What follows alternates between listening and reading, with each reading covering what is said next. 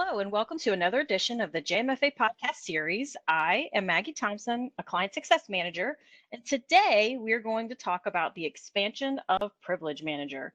With me, I have Damian Babineaux and Larry Blunt, two long-term experts when it comes to this topic. Gentlemen, how are you today? Pretty good. How are you doing?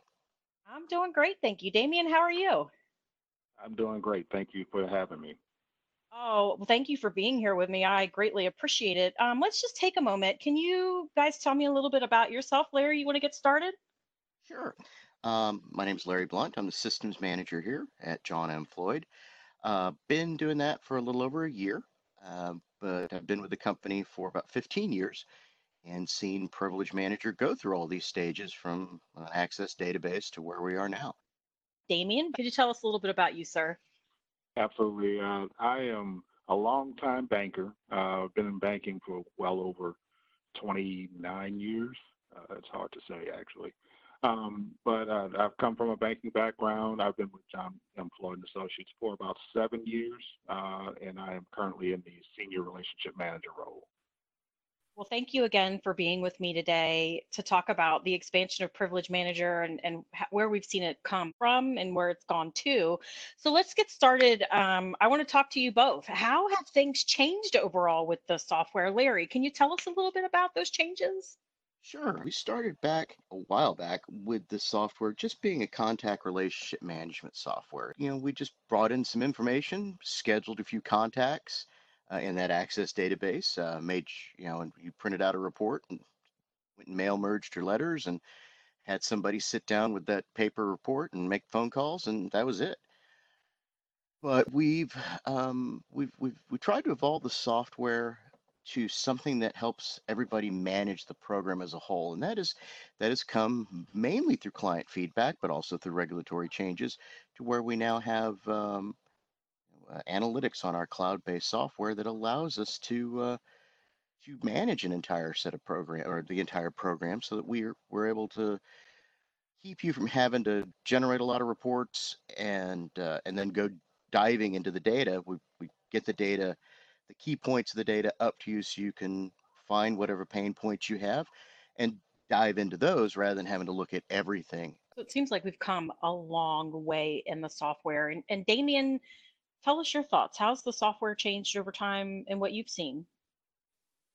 Well, I can give you more of a user perspective. When you're looking at the software, if you're a longtime vet of Privilege Manager, much of the look of it really shows it's the same. But then when you look in the background at a lot of the things that has evolved, you're looking at the ability to do things more functionally, more in the sense of being able to push out electronic communications, being able to communicate with your account holders a lot more effectively, and that also could lead to the ability to mitigate some costs due to postage and just overall resource handling. So from a user perspective, there's a lot of things to love about it. There's a lot of things that have changed.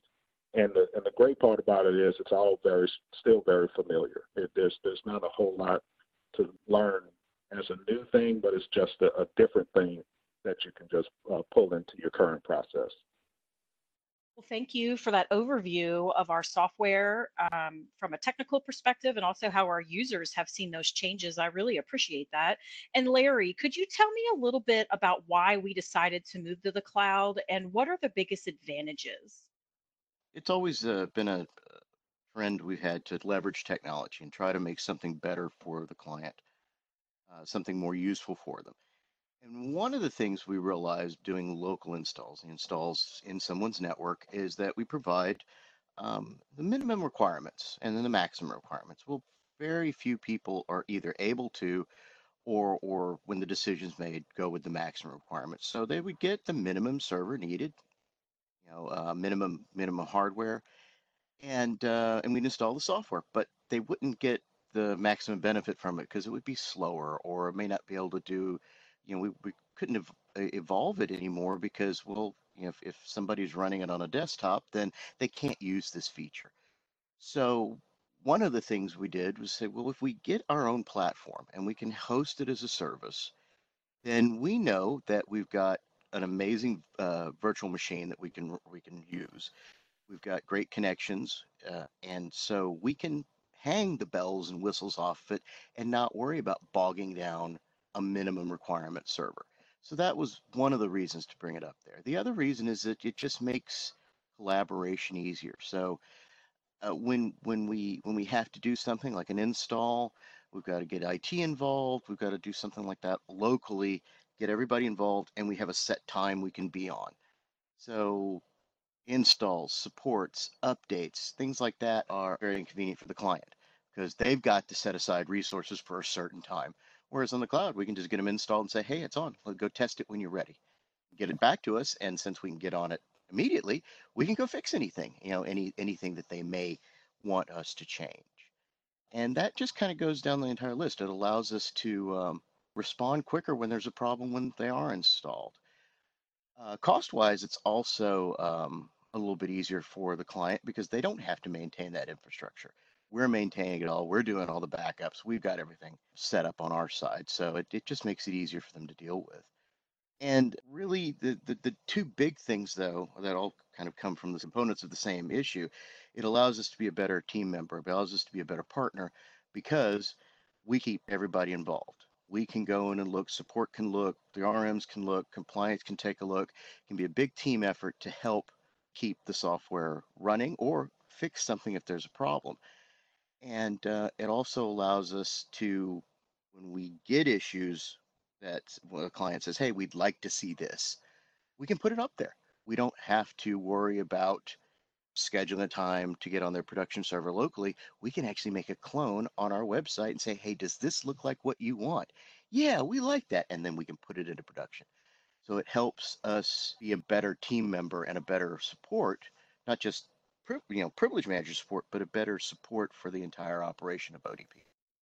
So it sounds like there are nothing but advantages of moving Privilege Manager to the cloud for our support team and also for our clients. And Damian, can you tell me a little bit about how those changes have affected our clients? Well, that's the old saying with the more you put in, the more you get out, right? So the information that you feed into Privilege Manager, the more information you feed, the better quality data that you're able to manage the program with. It's allowed us to, as relationship managers, it's always a collaboration between us and our clients. It has to be in order to move the needle. So what we want to do is create a climate where we can at any point be able to jump in and say, okay, this is what I'm seeing. Are you seeing the same thing? And there's always that level of teamwork that, as Larry talked to earlier, is being heavy on the teamwork, the collaboration aspect. That's what JMFA wants. We want to create that partnership.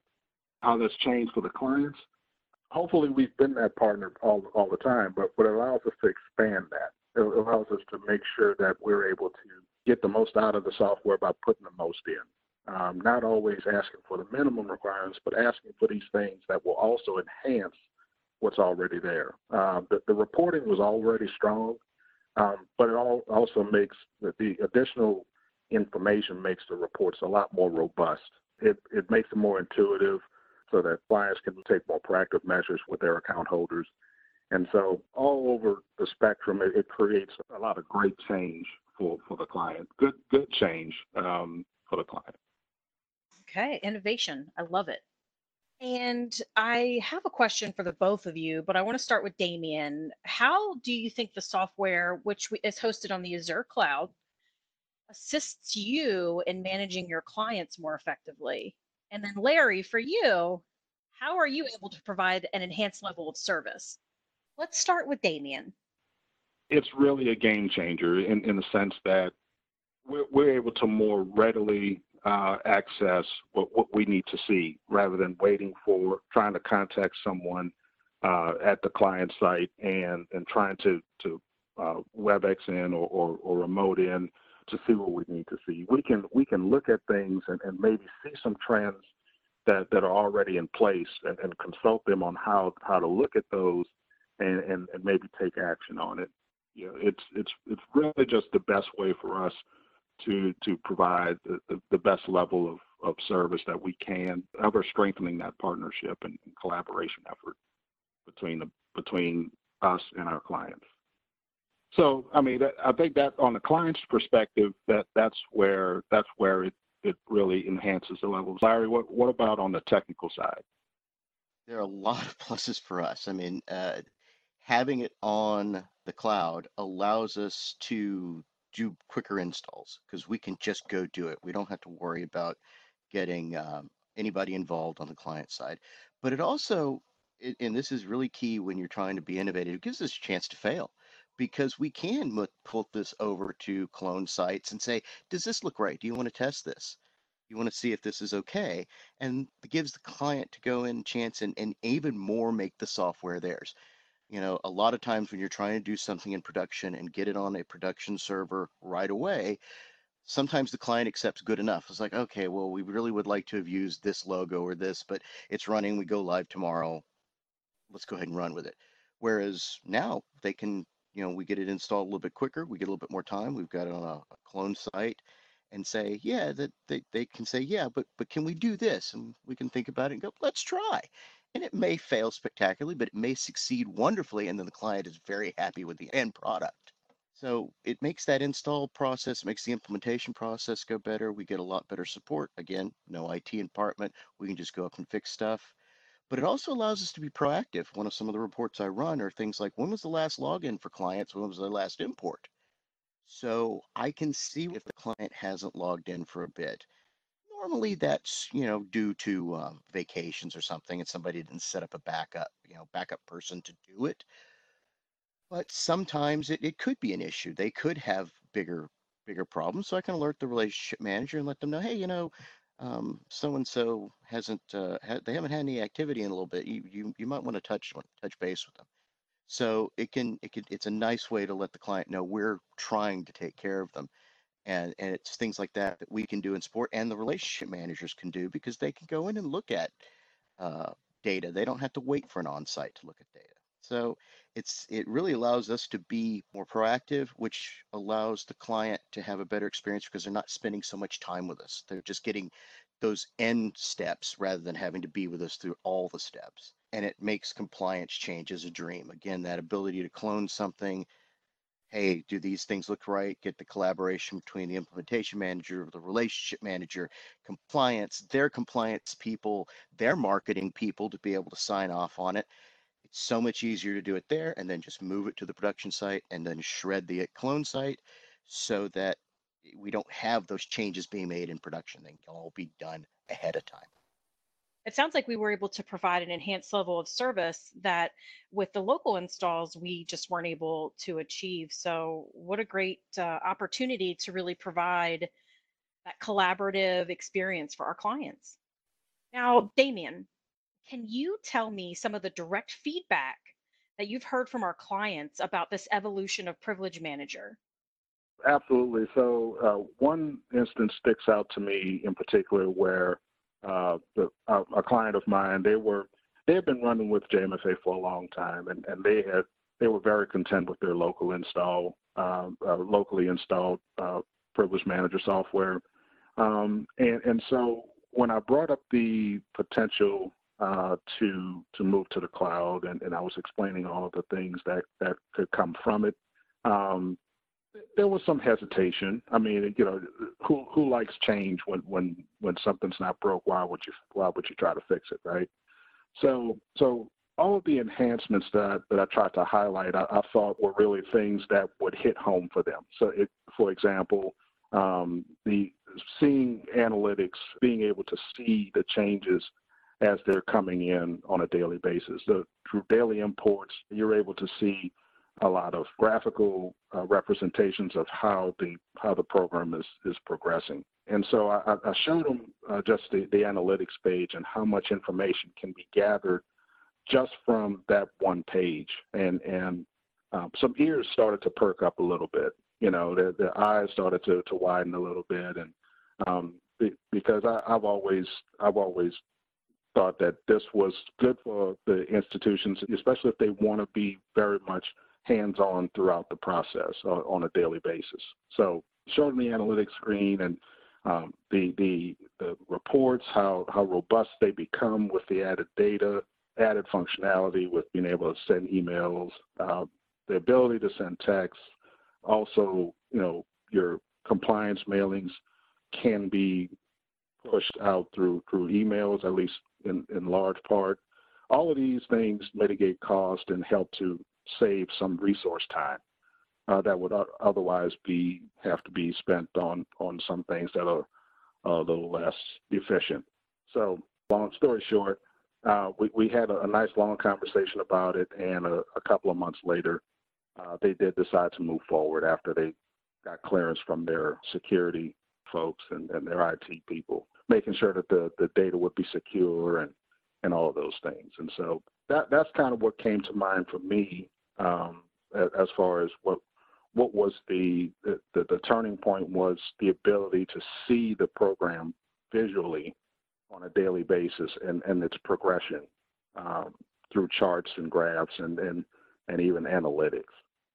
Sounds like you did all the right things. You heard their concerns and really showed them how the software, or really highlighted in the software how we could overcome some of those milestones. Excellent. All right. So that leads me to, I want to know some of the advantages. And Larry and Damian, this is going to be for both of you. I want to hear from you both, being the experts on our software and understanding our client and the user. What do you believe are the advantages that our clients are seeing now with our software being hosted on the cloud? I'll kind of start, and I'll let Larry finish up. And really, for the user, it helps to be able to do your process a little bit more efficiently. And so when back in the day when sending paper letters were about as efficient as it got, we kind of settled for that. But then we started with email communications being on your phone, being on your tablet, being available to you at any point in your day. Doesn't it really make sense to try to reach your account holders wherever they are, however you can? And obviously, the texting comes with some other provisions with TCPA, but being able to communicate with your account holders wherever they are, I think is a big deal, as opposed to your regular paper letters that cost a little bit of money and may or may not get read. So and the analytics, I just talked about the analytics, just being a very valuable tool for those client end users. I've always encouraged my end users to be very nosy. You have to be the nosiest person in the institution, because this is where that nosiness will pay off. You know exactly where your account holders stand, how to get to them, what they need. Be proactive in your approach to them instead of reactive. It always gives a better client experience, customer experience, or account holder experience. So, Larry, what are your thoughts? I think I like those, and I think it'd be a good idea to expand on that contact, the contact aspect of this cloud version, because we know from experience the more times you contact an account holder, the more likely they will preserve the account. And maintaining account, do what you can do to keep those accounts. You don't want to lose them because it costs money to go get more. So this ability to reach out in an effective way, email and texting is much more effective than traditional methods. But to be able to do it for free, there's no labor cost. There's especially when you're doing collection letters, if you change over to email on those letters, there's no labor cost, there's no mailing cost. You don't have to pay someone to make a phone call. It's just something that can be done for free, and it can be done more often. So we're not limited to our call schedules or our letter schedules. That was done to try to do a dance between contacting them enough times and not spending a ton of money. So with the ability to do it free through our texting ability or our emailing ability, just can save a ton of money, especially if you've got 60%, 70% email penetration, as people have been collecting those emails over the years. That's something that that is already being done, so it's something you can leverage very, very quickly, and getting ahead of the problems.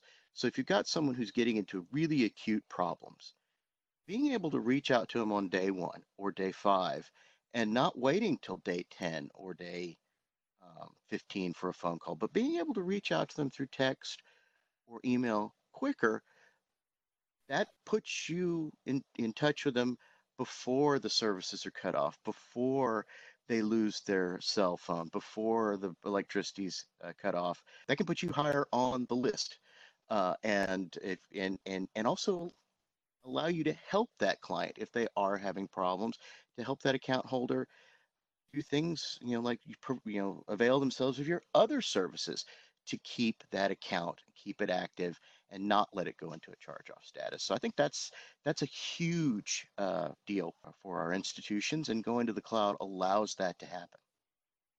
Excellent. It truly seems like with the expansion of our software for our users and our clients, we were and are always keeping them in mind and how we can save them time and money as well as enhance their everyday user experience. And I think both of you just spoke to all of that. Well, I want to take a moment and thank you, Larry and Damian, for being with me today. It's been such a great conversation to learn more about the expansion of our software. I wanted to just give you one last moment if there was any thoughts that you might like to leave us with. Yeah, Maggie, I'd just like to add that if you need any assistance with Privilege Manager, if you're a contract or maintenance client with us, please give us a call at 877-211-9446, and we'll be happy to help you. All right. Well, thank you both for being with me today. If you'd like more information or you have any comments on our podcast, please click the link below.